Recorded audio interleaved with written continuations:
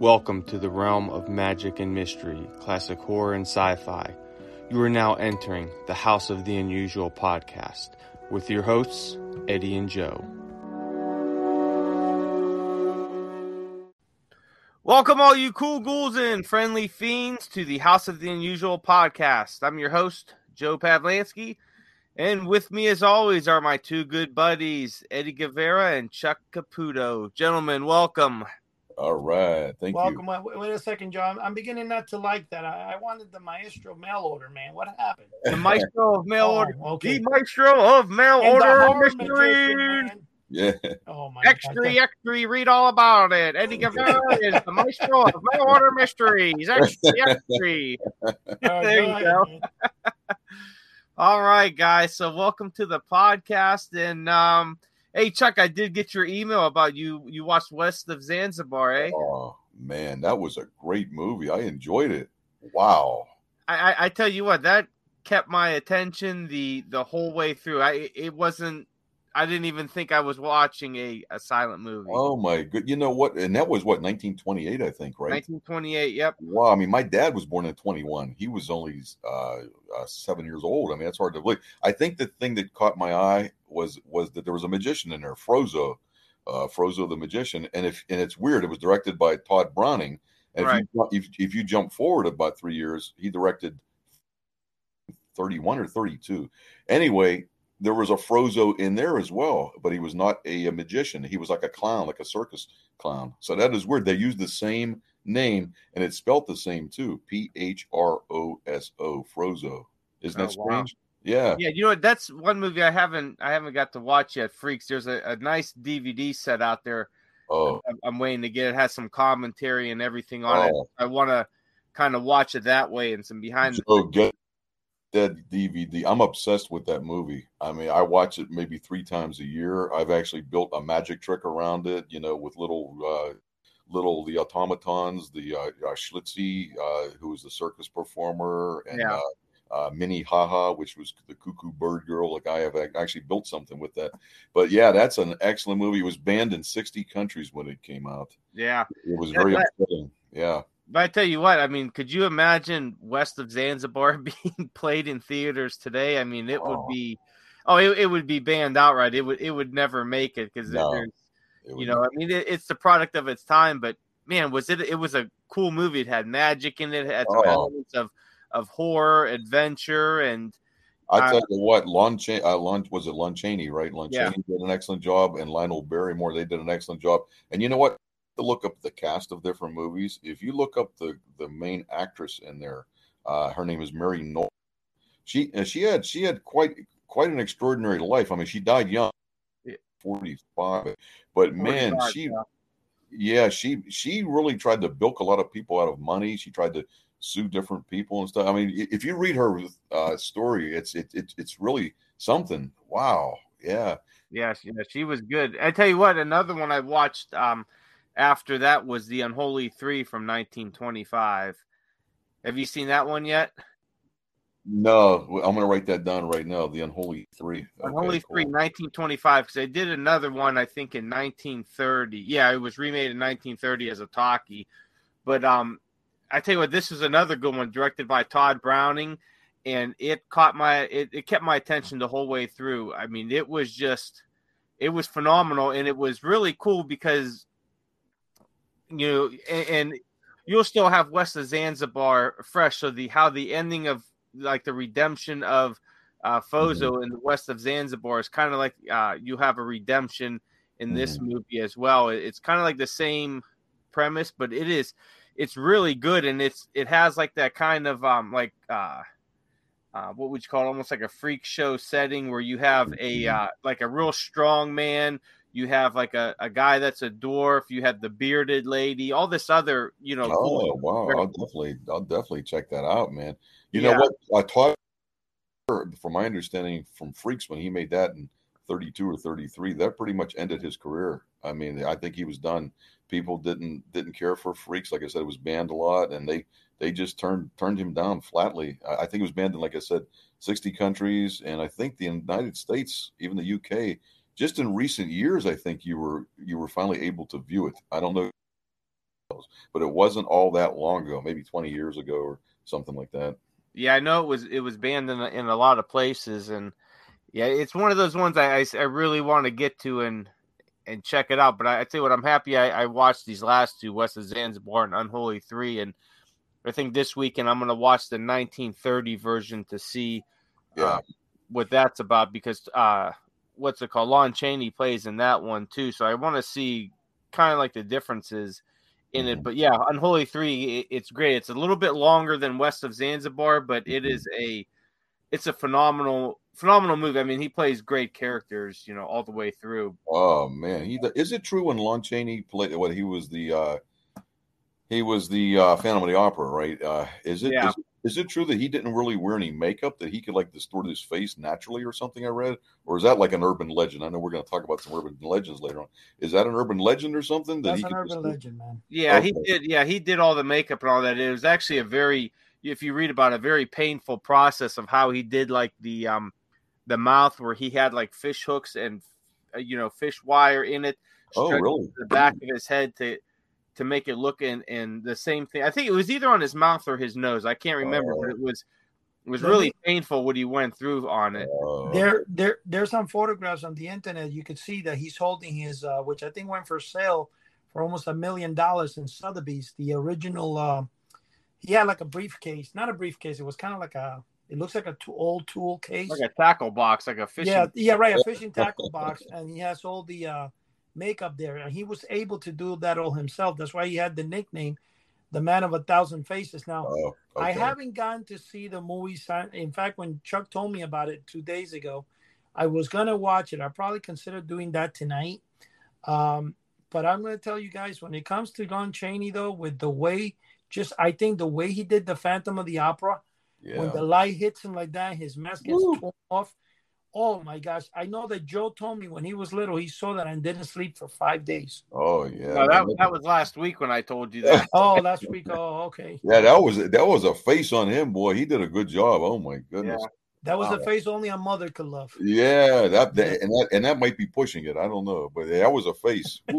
Yeah. So hey, Chuck, what's been new with your magic stuff? How's all that going? Any shows coming up? Yeah, keeping fairly busy.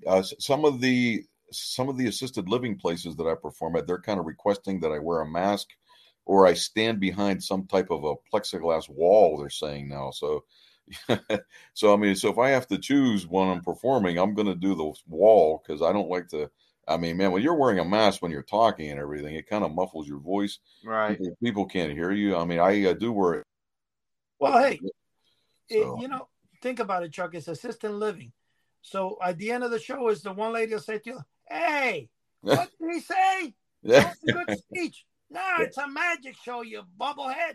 Yeah, they got enough problems understanding me already. You know what I mean? And with a mask on yet, and I sweat a lot. Those things, for some reason, man, when I wear a mask when I'm talking, it's like, phew. Especially when you're doing a magic show, that's kind of rough. But yeah, and I've been filming the teaching series. We're up to finish 2 great episodes today, man. I had the Blue Room Effect, which is the Pepper's Ghost Illusion. I had that packed away. And I carried this thing out last night, and I put it up in front of my fireplace, and we filmed that today. That we're on episode volume. We finished 21 and 22, so we got 3 more to go, and I am done. And then Eddie can upload it to wherever he wants. Chuck, you know what your Blue Room photograph made me reminded me of? What's that? You ever seen the what do you call it, SpongeBob SquarePants, when under the ocean is a giant clam? You know, the mouth is open of the clam. Oh yeah. That's exactly what that thing reminds me of. I don't know why, but well, the thing is, check this out, Joe. Chuck told me earlier yesterday, when I told him, let's film the 25 lessons, whatever. He actually did it in one day, all 24. Yeah, didn't eat or sleep, right?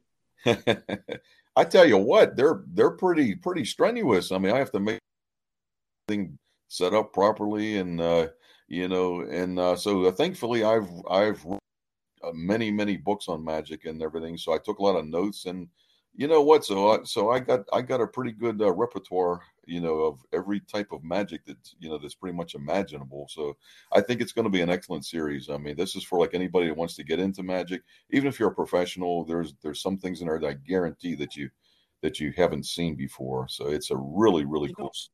when you're talking about magic, I came across something today very interesting in one of my in my closet.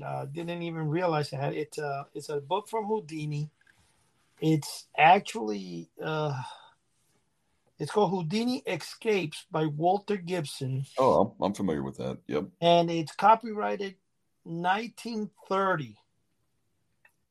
So it's a first printing of the book. It's in really good condition. That's a good book. That's an excellent book. I tell you what, I've always admired escape artists. That's one branch of magic that I never got into. I think I told you, Eddie, when I was a teenager, I was playing with a little bit. I handcuffed myself behind my arms behind my back, and I put the key behind my ear. The first thing you have to do is bring your legs up through your arms so you can bring everything to the front so you can see what you're doing. So when I was slipping my arms past my rear end, I slipped, I fell, and I landed on, and they were ratchet cuffs, and they got real tight, and I couldn't do anything. So I hobbled down the steps, and my parents are watching TV, and I said, behind my ear, there's a key. And my dad said, what are you talking? I said, I can't get out of these handcuffs. Oh, so he opened up. He was making fun of me for years after that. Yeah, so that was my first and last episode with escapes, So I kind of admire, what escape artists. I mean, I'm actually friends with a lot of them, and they go through a demanding regimen. So you should have talked to Joe first, because Joe did an escape artist job too when he hid behind the TV. I mean, behind the sofa, and he hid from his mom to catch Santa Claus. Unfortunately, the dad was going to move the sofa, and he said, "Why is the sofa so far from the wall? You think we should push it back?" The mom said, "Nah, it's late. We'll do it tomorrow. You don't want to scare the neighborhood, Okay, we'll do it, Yeah, that was a game of hide and seek. Yeah, I like that story. That was pretty. Parents didn't push that couch back. You might have been hurt, you and your sister. Yeah, really. It would have been smashed behind there. The father and mother would have jumped in there. Oh my God, what was that? We just hurt or killed. All you hear is, oh. Yeah. So, all right, Eddie, what's new over at House of the Unusual? What do you got going on? Well, I'll tell you what. It was kind of funny. I was talking to Mr. Jim earlier, and we were talking about, what the topic was going to be on for tonight. And I said, Mr. Jimbo, I think we're going to talk about Bigfoot and stuff. Because what about horror movies? He really enjoyed the show when we did the 5 movies and stuff like that. And I said, well, what time? He said, well, what about submarine? I said, what do you mean submarine horror movies? There's no submarine horror movie. And then he said, the atomic sub. It's got the UFO under the ocean. And I say, yeah, we'll probably do something like that and then morph into Bigfoot, like we're supposed to talk about tonight. Bigfoot and urban legends, which basically the idea is, and I know that I just wanted to ask, because the only expert in this field happens to be Mr. Joe Pavlansky. Mr. Joe, if we start, just a quick question about all this stuff. Do you think the Yeti, Bigfoot, and the there's another name for Bigfoot, I mean Sasquatch, but not only Sasquatch, there was another name I think for Bigfoot. Are they all the abominable snowman, are they all the same beast? Well, that's almost like saying I think it's almost like saying, is every human the same beast? That was oh man, that definitely didn't answer my question. You have different humans though. Mr. Chuck is going to have an invitation for me and you. Chuck, tell us more about it.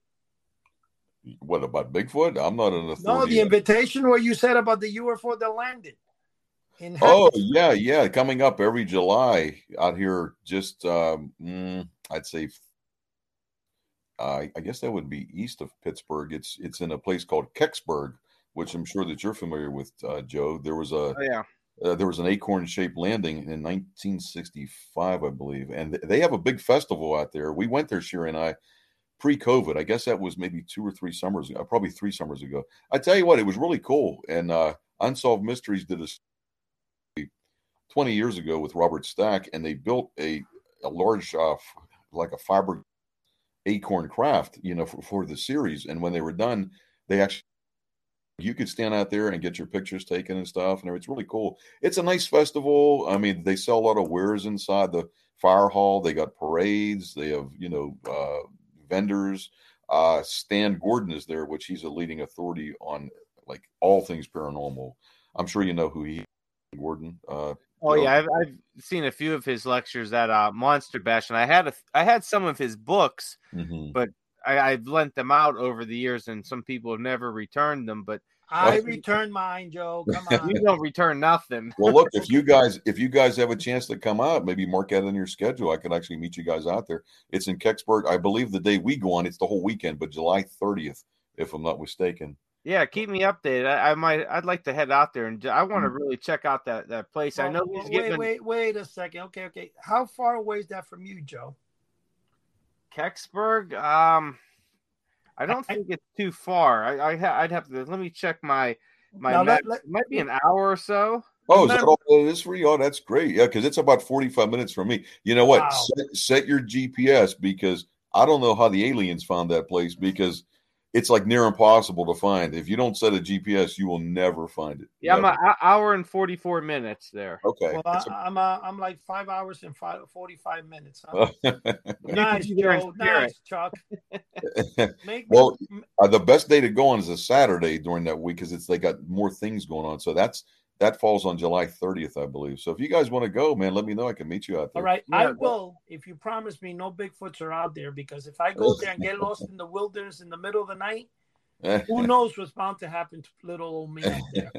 But that's an interesting story. That's a very interesting story about Kecksburg. I mean, I'm actually friends with a state trooper out there. He passed away, I guess, about 6 or 7 years ago. But he did children's safety shows, like at schools and everything. And so, so I had asked him about it. He was on the desk duty that night, and so he was very familiar with it and everything. And if you talk to different people who were eyewitness, who actually seen it, I mean, there was military down there almost immediately beds, and they took this craft, whatever it was shaped like an acorn. Yeah, it's almost like they knew where it was landing, or they were following it, Yeah, and they threw a tarp over it, and they said, "Oh, that was nothing. Don't worry." And they just took off, and that was the end of the story, But there was something taken, definitely from there. So, all right, Chuck. Joe, didn't you say you were one of those investigators? What's the story behind it? Well, that's pretty much it. I've read a little bit about Kecksburg, but not too much. Most of it, what I know, is when I listened to Stan Gordon's, his lectures, and I actually asked him the one time if he thought it had any connection to the Glocke, the Nazi bell. Exactly. And he said that he believed, because it kind of resembled it in the way that absolutely, the way that it traveled, that it could possibly be something like that. But, of course, he's unsure about it. But that's what I always thought it was. Because if you look at like the Nazi bell on how they say it disappeared, Joe, and then how this thing kind of just appeared out of almost nowhere. Oh, yeah. About 20 years later, right? It just appeared out of nowhere, and it looked identical. Well, here was Kecksburg. I got to tell you guys something here, okay? Which I'm kind of surprised here from an investigator of UFOs that, couldn't give us any more information. Joe, they're not going to get you for it. You can tell the truth, Joe. Do you have aliens in your house, Joe? Yes. Okay.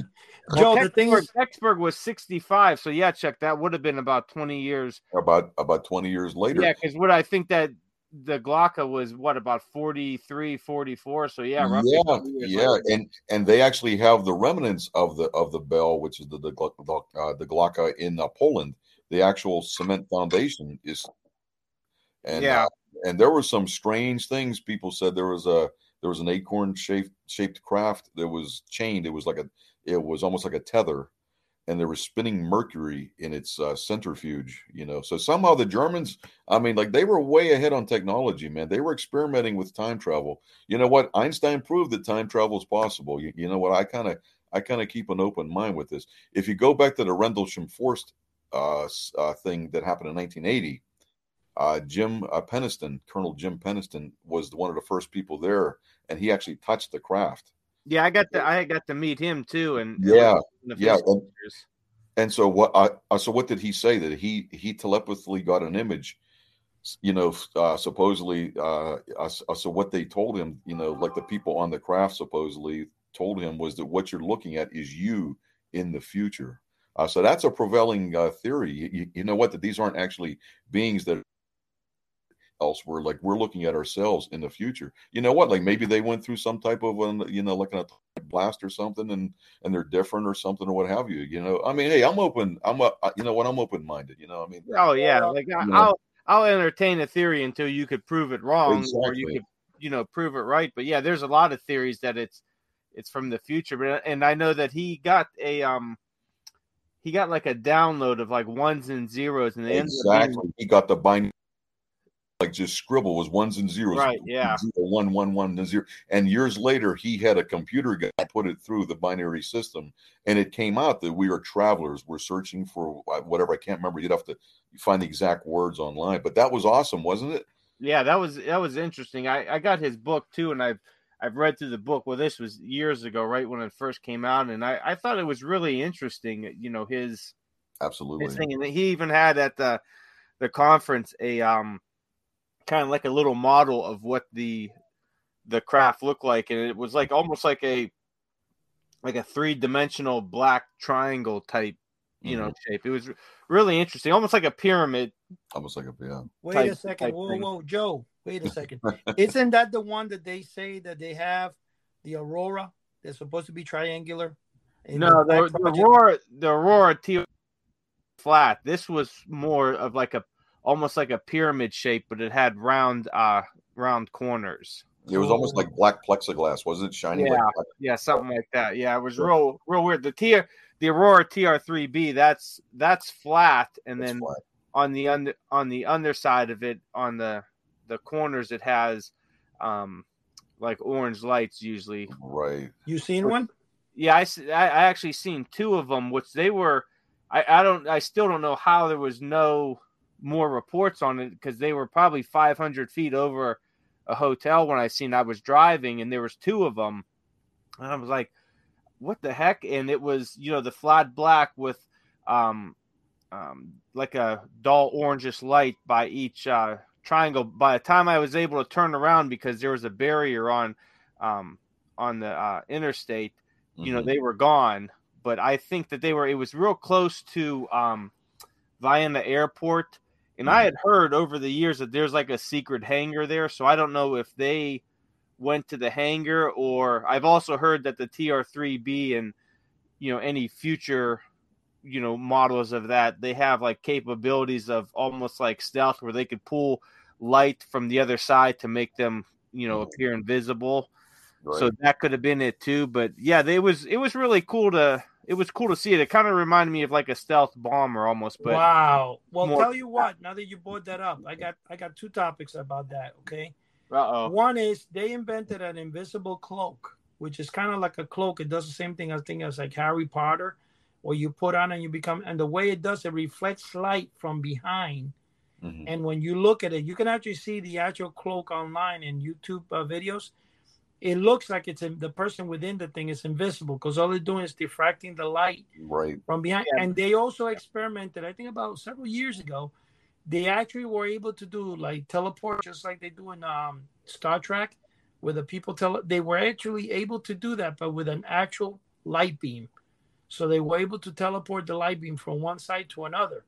So that's not science fiction no more. They actually did that a while back. Now, sure. In 1982, 83, I remember reading in a Popular Science magazine, or better yet, there was a commercial for people to subscribe to Popular Science online, and it would show a picture of the stealth bomber, I think it was, or the other, and it said, the stealth bomber, does it exist or not? Or is it whatever? 20 years later, I remember the article in the newspaper that the United States had the stealth bomber or stuff for over 20 years, and they were experimenting with it, and people were confusing it for UFOs for years. Well, sure. So they did have it. So the Aurora model thing, I wouldn't be surprised they've had that for some time now. Yeah. But I just got to ask Joe, you didn't have any of that wine I sent you before you saw it, did you? I never drink wine. Okay. Just want to make sure. So he sticks to the hard stuff, whiskey, right there. Oh, then he probably saw the bell-shaped one too. Yeah. I drink. You know what? I drink the wine. I'm Italian, so that's. Hey, there you go. Hey, Chuck. You were talking about Stan Gordon. I read a a few years ago in one of his books. He had, because he compiled a lot of and now these were all from just Pennsylvania, but he compiled a lot of the stories from Pennsylvania, and he was real close with a lot of the police departments and state patrols. So whenever they had a case, they kind of forwarded it to him. So there was one that really stuck out where a witness had seen this kind of saucer-shaped UFO land in a like a farmer's field that was surrounded by like what was it, like the chicken wire type stuff. And he said it was it was real bright. It was at night. It was real bright, and he's watching it, and this gray alien comes out, another one comes out, and they're standing by the bottom, and then he hears something over to the side, and here comes two Bigfoot type creatures. They walk over the fence to the spacecraft. They disappear in the light, and then the two grays go into the craft, and then it takes off. I always thought that was a really interesting, because a lot of people say, well, are these Bigfoots, No. They were slave beings from it, or is it Eddie Guevara running around? No. They were Gort. They were two Gort robots. I saw them. They're not Bigfoot. They were Gort from the day the Earth stood still. They came back to test us out. Oh, Joe, man. you know that in my area, there's a park like in New York City, like they have Central Park in the middle of the city. There's a park called Hudson Braddock Park or Hudson County Park. And it's a huge central light park in my vicinity. And in 1984, they claimed that a UFO landed there in the middle of the night. So I'm not sure if it's 83 or it might have been 82. But that's a big claim. And a lot of people said they saw it land. And it's funny the way, you would think with all the huge city that we live in, somebody lands there is going to be seen. But I mean, there's always those stories. And New Jersey has a couple of areas. In fact, New Jersey, I think, has one that they call it the other Roswell. I forgot where exactly it is. And they also have one, I think, not in the Roswell region, but like 50 miles north of Roswell. There was another supposed light. They call it the second Roswell. Right. I think I do remember hearing something about it. I forget those. But one thing I'm going to tell you, it's funny when you're saying about seeing, look, I love to bother my son, and does he get angry? And so does my wife. One day claims to have seen. She's standing on the boulevard by my house, and she's looking over an old building like it was a Toys R Us, and she saw like a big giant bird, that it was huge, and it started flying like not a pterodactyl, but she said it was like a big giant black bird, and it turned into a ball, and it disappeared. Right. So when she told me that, of course I'm gonna laugh and stuff, and she goes, you never believe. And I'm like, no, it's not that, but it's just the way, she told me. So one day we're heading up to Boston. I think I said this in one of the episodes. And my son and his friend are driving, and I'm in the back seat. I'm like, hey, you know what? I'm going to pass out. It's a 5-hour drive, whatever. The moment I actually closed my eyes, they got lost, and they were actually driving through the old road going up to Boston in Massachusetts. And not Massachusetts, I think it was in Connecticut or the beginning of Massachusetts, whichever. And they claimed to have seen what looked like a pterodactyl fly across the road. And there was a bunch of cars that actually saw it. Now, I know that he saw a book and it says pterodactyl sightings, which it was so funny because he worked in Barnes & Noble at the time. And he bought the book to prove to me that, and I go, what are you talking about? He goes, are you kidding me? I fell asleep right at that moment. And I hear them screaming like, oh, look. Unbelievable. And then I said, why didn't you take a picture with the iPhone? You guys both have phones. And they're like, we saw it, Eddie. We saw. And, it was kind of funny because I'm laughing. And he gets mad because he goes, what a coincidence. I was sleeping. But anyway, that's the story. And you know what it is? Who the heck knows? Maybe I've seen, in fact, by my house, and I live in the city here, I went to park my car underneath a tree a couple of months ago, and I noticed there's 2 vultures. Like, these things are like 3 feet tall, standing on top of the tree. Wow. And I'm like, where the heck did those animals come from? Ooh. And they're actually there, and they're like a block away from my house. Wow. And I don't like to park there, man, because if you're talking about bird poop, that's a vomit. Yeah. And man, but they're huge. They're like they look like the ones you would see in the haunted house, Oh yeah, that could be kind of dangerous, maybe for small pets or something, Yeah, well, they're there, and they have like the long neck, and then it looks like the the one from Bugs Bunny, the Yeah. vulture. Yeah. They are ugly like that, man. Yeah, they're pretty ugly creatures. Yeah. Some of those sightings, so that's what amazes me. I mean, people have seen, these UFO crafts that they're as big as like 3 football fields. I mean, wow. I mean, some of them are gigantic. I mean, it's almost like flying fortresses or something. Yeah. You know what? Like the Phoenix Lights and everything, it was gigantic. I mean, and the other thing that always amazed me is when Project Blue Book came out, J. Allen Hynek was the lead investigator, and he came in as a skeptic and he left as a believer. So that kind of says something right there, Yeah, that I tell you what, I got a chance several years ago at a conference. There was a one of our state, when I was still with MUFON, one of our state director who lived down in Cincinnati, he acquired several boxes of papers that were around the Project Blue Book area. Mm-hmm. And most of them came from Wright-Patterson. He had put like something out on all these Craigslist, like looking for old UFO documents, and some lady, some elderly lady got a hold of him and said, yeah, my husband was in the military. This is all his stuff. He passed away. So cool. I got to look at all these documents, and they pretty much, say in there, yeah, we don't know what it is, but just tell them it's swamp gas or something like that. That's exactly what they always. Oh, that's swamp gas. Yeah. Why? How come I never come across this stuff? Why only you? Yeah. So this guy, he had tons of boxes of it and had all the stuff there, and he was compiling it. And he was actually on Coast to Coast AM about a year after that. Once he had everything, organized, and he he went over what he found on there. And I think he was in the process of putting it all into a book to make it available for everyone. But there was just tons of stuff, photographs. There was, all these letters and everything, and this mail correspondence, and basically them saying, yeah, we don't know what it is, but yeah, just tell them it was a bird or something. Or they always go back to the swamp.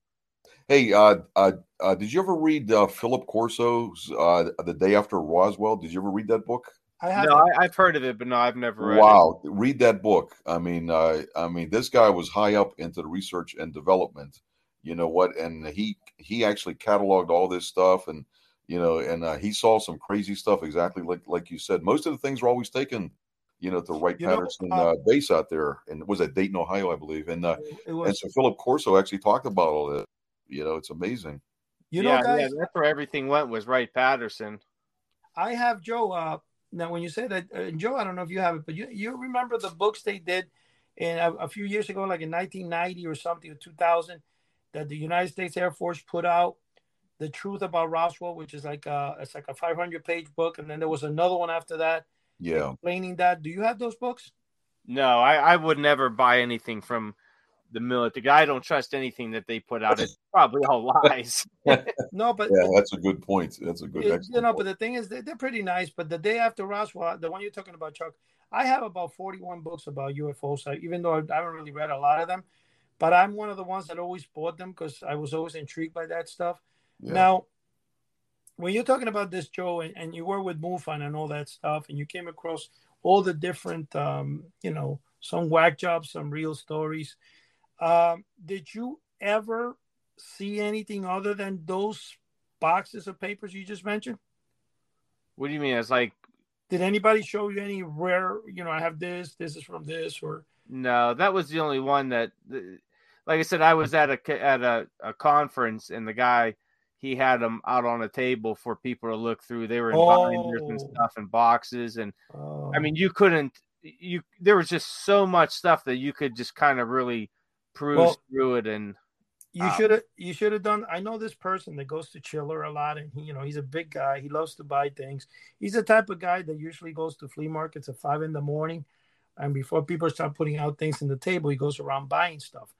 And it was kind of funny. He goes to, I think, ShopRite, which is a supermarket in my area. And he had bought an item, Universal Monster something it was. I forgot what it was. And they told him, no, that item is discontinued. We must take it back. We can't sell it to you. And you ever seen a person like shoplift and out the door in 2 seconds? I mean, he went to the courtesy desk, and when they told him that, that she went to get the match, and the guy was out the door shooting. He's like, Holy "You're not smoke. taking this away from me. I bought it." And so you should have done that with the stuff where they say, "Well, and all you hear is wheels screeching." Yeah, Joe's got all the documents with him. I wouldn't know what to do with it. There was tons of stuff. He did a real nice he had a real nice presentation on Coast to Coast. I think he was on there for 2 hours speaking about it, and try to find it. Very interesting. I can't remember it. Gosh, that was probably 4 or 5 years ago that he was on there, and well, I don't know. Like I said, I don't know if anything ever came, about if he ended up putting it in book form. I know it's not online anywhere that he did it, so I don't know. I hope he's not, just doing nothing with it. You gotta thank God for people like that come out, because people have a right to know what's going on. I mean, as far as Roswell goes, it was just gone for years, and it was just, there was no mention of it until Stanton Friedman came out, and he's the one that brought that into light. I think he met with the original. Stanton Friedman met with the original guy, Marcel, I think it was. Well, yeah, Jesse Marcel. That's correct. Marcel. Yep. You know what? So we would have never really known about Roswell if it wasn't for Stanton Friedman. I think he brought that out in 1979. Yeah, and I think there's been a lot of disinformation that's been associated with Roswell as well, and I think most of it, not only is it like disinformation, but people have, because it's kind of like a tourist trap now, tourist attraction. It is, so they got the little alien. But you said the right thing, tourist trap. Yeah, I think that's kind of what it's turned out to. So you never know what's Joe. What's true or not, and a lot of these investigators that are investigating it over the years are making, tons of money off of it. So are they still telling the truth, or are they embellishing stuff to make? Well, my question is this, Joe: do you have the phone number of that guy that has all those papers? No, I used to have his email. Why don't you try to find it? That'll be something interesting for the House of the Unusual. Hey, bring him on the podcast. We'll say the investigator of the past, Joe Pavlansky, alias MUFON investigator. Yeah, we could talk about him later, about trying to get a hold of him. But yeah, I kind of always wondered what he did with all that stuff. He probably hasn't done nothing, Joe, like everybody else, like me. I have a collection of stuff, and I go, "Ooh, I have that." You know what I like the best? When I go out and buy something, I go desperately searching for it, and then one day I'm looking at my stuff, and I got 2 copies of the thing. I love that. Oh, I love it. But speaking of Bigfoot, going back to it, I read a funny kind of article the other day on Bigfoot, and one of the guys said, all these people are going out and they're doing the mating call for Bigfoot and all that, and they said, what are they going to do if some Bigfoot starts running after them, you're hanging out and running towards them because he's following the mating call? Then what are you going to do? Well, you're in big trouble. Yeah.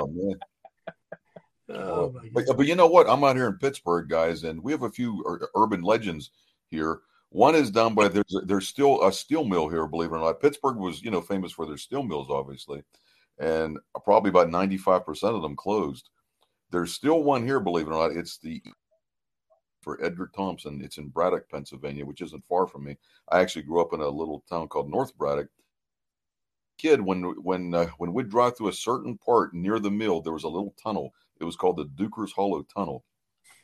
And supposedly there was a worker in that mill that somehow got his head cut off. I don't know, it was some type of an accident. And supposedly his spirit roamed that little tunnel. Okay. So like when my dad would drive through there when I was a little kid, like some home from somewhere, I remember I would say, "Oh no, that's the Headless Man's Tunnel." I would jump in the back seat. Yeah. So I'd cover my eyes until we went through that little tunnel. Oh, it was funny. I thought you were going to say there was a Bigfoot in the tunnel, Judge.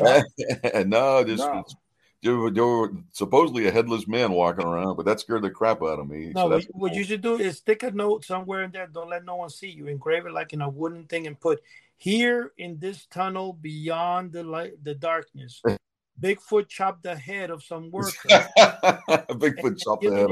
And then if you put that somehow, they'll be scared. Yeah, or a headless man was here. Headless man. It's not the guy from Ichabod Crane, is it? Yeah. I mean, that guy up there. Let me tell you, every time I go to Boston, I pass through Sleepy Hollow, and I thought it was just like it's a beautiful area, whatever. I always wanted to get out on the exit and go there. And then when I found out that in Halloween they have all these parades, I'm going this coming October, man. Oh, that would be cool. Yeah, it is fast. I mean, they have a lot of things going on, haunted houses, and the chances is they're actually going to take your thing to the area where the bridge and the stuff, the Hellas Horseman started the legend there, whatever. That would be cool. I'd love to see that. Wow, that'd be neat. And Joe, there's something you should consider too, man. If I go 5.5 hours, I think you guys can come 5 hours my way. Yeah, maybe that would be neat. I mean, how about the Lizzie Borden? I live at the hour 44, so it gets me right to Kecksburg. Hey, how about if you go breakfast? That would be Lizzie Borden. What the heck is that? That's up in Fall Rivers, Massachusetts, I believe. And is it? Yeah, and yeah, but that's booked. That bed and breakfast, especially Lizzie's room, is booked like, I don't know, maybe 3 or 4 years in advance. You know what? Wow. Yeah, we actually contacted them. That would be cool to actually spend the night in the Lizzie. No, you want to hear something crazy when you're saying that, to be honest with you? I don't think it would be that, but when you're going to Massachusetts and you're driving up 684, there's an old bookstore. And I'm talking about old with like the books in there look like from the time of Houdini. Yeah. And you eat breakfast and you're allowed to go into the bookstore and pick up a free book. Ooh, that would be cool. I went there 20 years ago. I stopped by there, and every time I say I'm going to stop, and I don't. But I wonder if that's the one you're talking. I mean, I don't think it'll be Lizzie Borden's thing. It wouldn't be, but it's really great because you go in there and they have like books. They're all free, and they're usually those books that that they're like from the 1900s. Yeah, that would be cool. Now, you know what? We're supposed to. My wife and I, God willing, are supposed to go to Key West this summer for a few days, and so I want to go to that East Marcello Museum. I think it's those lines. But this is where there's a doll. It's called Robert the Doll. So if you want to see something pretty freaky, the doll. Some guy owned this doll back in 1912, 1916, and supposedly, people saw this doll would run from room to room, peek out the window when no one was home and stuff. So this doll is still on display there. It's like I said, it's over 100 years old. It's pretty cool. So I'd like to stop and see that. I'd like to see the Hemingway as well. That'd be pretty cool. Yeah, but what happened? How come the doll has to move from place and display? I don't know. They got him in a plexiglass container. Maybe that zaps his energy. you know what you got to do? Go in there. Don't let no one see you. Tie an invisible control line to it. Then ask the museum curator. Say, "Where's the doll?" And then when you come, you pull it up, and the museum curator will probably leave the premises, and you'll be there, and you can take the doll. That'd be hilarious. You'll never know. Joe, do you have a miniature doll over here in your room, Joe? Come on, tell us the truth. Dolls are freaky, man. I don't know, man. Do you ever remember like those ones from like the 40s and 50s where they were kind of, maybe about 3 foot and they were like almost like lifelike and those are like weird. I remember my grandmother used to have those in her room that were my mom's from back in the 50s. And they're terrible weird, looking, man. You know what? I'm gonna send you one, Joe. My wife used to collect dolls and put them in the sofa and stuff. And I got a bunch of those expensive $100 and some dolls that look real. And they're bothering me, man. They're in my storage. You're bothering me, bro. Yeah, you could keep them. Yeah, I don't want them. You could put it in your living room. Look at it each night when you watch those silent films. They're more. I could just stare at those things for a while, and they're more creepy. You don't know if they're going to jump to life or what, man. No, you're right. Dolls are creepy. Like even when I pull the ventriloquist figure out, certain people I can't stand those things. Well, that's how you do the House of the Unusual, man. I sold my ventriloquist doll inside a trunk. Yeah. Yep. Yeah, you see it like that. What was that? There was a Twilight Zone where the ventriloquist doll comes to life. Wasn't that the one with Willie Money in it? No, it wasn't it was Billy Money. If you made him angry, he turned you into a Jack in the Box. I think it was. Oh, sure. That was on Maple. No, that was one of the the monster where he would say you're a bad, and then they throw you in the cornfield. Yeah, that was cool. No, the one I'm talking about is they say but you would turn into a Jack in the Box. Right, right.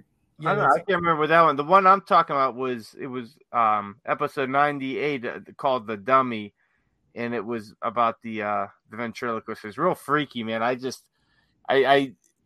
They've really copied that over the years. I think what the heck was it? Tales from the Crypt, I think, did something along the lines of that one, but it was really it was a creepy looking, man. You know, if you ever get into ventriloquism, what you got to do is just remember this. If you ever sit the doll in your legs and before you put the arm inside the doll, it starts talking to you, you leave. That's all you got to remember. You leave. Don't answer it. Just leave. Yeah, just leave. Yeah, throw it on the floor. Yeah, you can keep those dolls, man. That's something different. And I tell you what, there used to be a lady in my city, and she passed away a few years ago, but she was real into to dolls. She actually built, it was like a double car garage sized place next door to her where she made custom dolls. And I tell you what, she made very very nice ones, and they were high in demand. And she would do everything from hand. I mean, everything was her own molding, her own, everything. And I tell you, they were actually very nice. And however you wanted them dressed up, she would do them. And I mean, dolls are creepy, and, but the way she did them, I mean, it was definitely an artwork, and she was a master of her craft. And they were just really cool. And people would come from different states and all that to get dolls made by her. But, like I said, she passed away maybe about 10, 15 years ago. There's two dolls. There's two creeps that collect dolls. One, they're dolls like that, and the other one, they're inflatable. I don't know which of the two is worse. Yeah, that's true. That's true. But there's an island somewhere, Joe. I don't know if it's in Mexico. I can't remember exactly where, but there's an island of dolls where they're all nailed to the trees and stuff.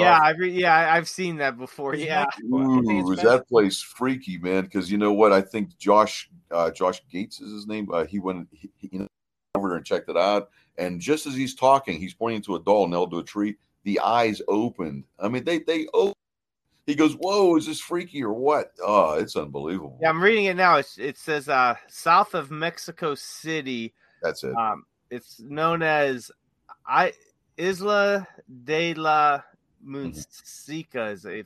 I'm sorry, I butchered that, but yeah, the island of the dolls, and they're all just there's tons of them everywhere on trees, and that's weird. Well, that's the one place I would not want to visit. Could you imagine camping out there? Oh, no way, man! That to me at all. I would go there and take the doll and sell them on eBay one by one, make a fortune. Oh, they'd probably. I tell you what, if you could prove that it came from there, you would probably make some good money because there's people out there that would probably buy them. But man, these things look. Isn't that a freaky looking place, Joe? Yeah, I'm looking at the pictures now, and they're just they're weird. I mean, like who the heck? Another place that always freaked me out is the Villisca Axe Murder House. That's in Villisca, Iowa, I believe. And it's a sad story. I mean, like there's a family that went to church with their kids, and there was two girls that slept over that night. Boy, what bad timing! And when they come home and went to bed, somebody came in there with an axe and killed them all. And that place is supposed to be haunted as hell. I mean, it's supposed to be really, really bad. It's not Michael Myers, was it? Nah, they don't know who it is to this day. I mean, there was different theories that it was one neighbor and this and that, but they couldn't really prove anything. We need a good place to go hunt Bigfoot and go see Bigfoot. I always said, man, if I was out in the woods or something and a Bigfoot came on me, I try to offer him a beer and just hang out with him and, just sit there and have a beer with him. And, he like, hey, like that commercial where like a commercial, it's hilarious. He says, hey, he calls him Bigfoot and he goes, oh, my name's Jeff. The biggest story. The biggest story about Bigfoot, I think it was when I used to work back in the hospital. There was a guy in internal audit. He was an older guy in his late 70s. And one day I put out the first Ghost Ship Times back in the day. And I put it out. And there's a story that actually Dave Horace I put together about some guy who in northern the state of New York, up north, he visited every week a family of Bigfoots and whatever, and he had a tin can with some hair in it. I don't know. But the funny thing about the story is that I give out the magazine to this guy, and a week later, I was in charge of like the security and stuff. So a week later, he's looking for me, and I said, "Oh shit, internal audit. What did we do? You know, like, why does he want to see me so bad?" And he sees me. He's running down the hall. He says, "Eddie, I need to talk to you." I said, "What's going on?" I'm not going to say his name in case he listens. I go, "What is it?" And he goes to me, "No, that story about the Bigfoot. I spent all night on the internet looking for something about it. I can't find anything." I didn't know how to tell him that it was made up, you know. Oh my gosh! But I thought it was funny because that tells you how easy it is to start a legend.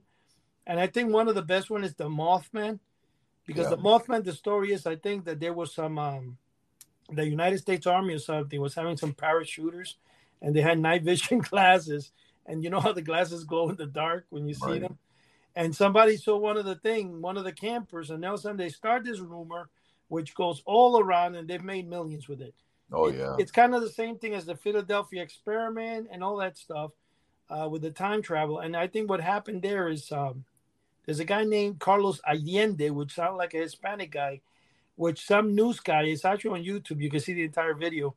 Actually went looking for him and stuff. And what happened was he found out that it was just some little old guy, whatever it was, that he was a big storyteller. And what he did is he took, I forgot what book about UFOs from the 1950s, and he started scribbling along the sides of the book different stories. And he mails the book in, and the guy from the United States Army or Air Force that got the book was actually the guy in charge of Blue Book or something. And he was so lucky, was like that. And he started the Philadelphia experiment legend, which to this day they've made, I think, 4 or 5 movies based on that subject. And if for people out there that don't know, the Philadelphia experiment is, and I believe there was a ship in Philadelphia or something to Delaware or New York, New Jersey, whatever, where they say that the United States was experimenting with invisibility using magnetic fields, that it disappeared for 30 seconds and came back. And they said that the crew that was on it actually was embedded into the steel hull of the ship. Now, the ship is called the Eldridge, which was a United States battleship, which today in present day was sold, I think, to South Korea or the Philippines or something. Is now like a cargo vessel, but it's still in existence. But the original Eldridge, my friend, you get photos of the Eldridge where very few are in existence, and you're going to pay top dollar just because it was involved in the legend. Let me ask you, Joe, in your investigation, did you ever use like a flare gun? You know, which is that's an acronym. That's an acronym, as you know, for forward-looking infrared. Did you ever use the flare guns and everything and all that stuff? And you know what, we use those in the military and all that. And you could see, even with the night vision, you could see, you know, stuff moving around at night in the sky that's really kind of odd. But I mean, that stuff's expensive to get. Even to get a cheap pair of night vision that's decent is very. Yeah, they are. They're very expensive. They're a few $1,000s at least. No. Actually, you know, you can get them real night vision glasses. You can get them for about $270. And I got to tell you, Mister, well, first of all, my question is, Joe, did you ever use a pair of X-ray glasses when doing your experiment? X-ray. Yeah, I should have. Okay. I just was wondering, but now that would be hilarious to film something like that. Yeah, really. Joe with his X-ray glasses. I sent away for one, and it cost me $270. I forgot what it was, and where like 8 batteries you had to put in it. And it actually lets you see, you know, if you go on Amazon, they're not that expensive. The real, you know, night vision. This was like a goggle you put over your head, like a hat. And there were the ones like the arm. There's also some that go for $600. But the thing is, when I forgot what it was, but it's dangerous to look through it and not be like in pitch dark. Like if you put it on with lights. I forgot what it was, but I said, I'm not playing around with this. It's kind of like laser. People buy laser, don't realize that if you point a laser and you look at it with your eye and it reflects, it's going to go blind. Yeah, that's the night vision. If you're standing in a room and somebody turns on the light, it's gonna blind you and it's gonna burn out the night vision. But just like with anything of technology, you could get a 200 pair $200 pair of night vision, and you're going to get what you pay for. You know, when Joe, it was good, man. The night vision that we used, you know, I could read a book at night from 20, 30 yards away. That's how clear it was. And you know, when I've seen people that had the $200-$300 night vision, and they're, you know, if people don't know, you know, the different night vision types out there, you would say, oh yeah, that's a great pair, but it's, you know, it's like anything, you know, with technology, you'll get what you pay for. There you go. Oh, so you mean to say that I had to read the book at 20 feet instead of 30 feet away? Come on. Yeah, I can tell you, I mean, if you want to screw around at night and look at the sky, yeah, $200 pair of night vision's great, but it's, you know, what, like anything, you're going to get what you pay for. Joe, it was $277, okay, sir? That's still expensive, though. That's expensive for me. No, I returned it. Big House of the Unusual money. Well, I used the Monopoly money I had from the toy.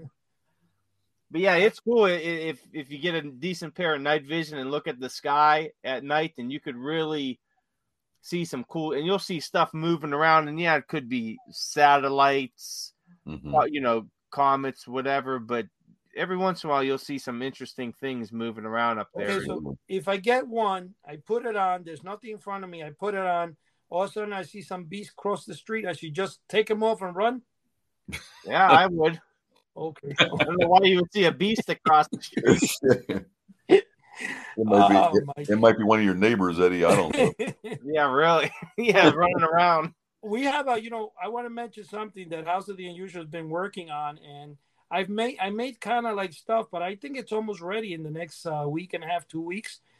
But I have ready for this coming up, the interdimensional glasses. Ooh. Joe dreamed always of seeing, and he always dreamed of having his own X-ray specs. And then when he put them on, he realized that he didn't get to see the stuff he was trying to see. And he was very disappointed when the girls were still wearing their dresses. Yeah.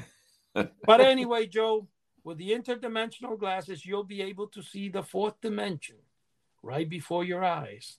I'm still trying to see the third dimension. Well, you'll be able to see the fourth one, but in reality, I actually have been working on it. I'm just finishing the design. I do have the glasses already.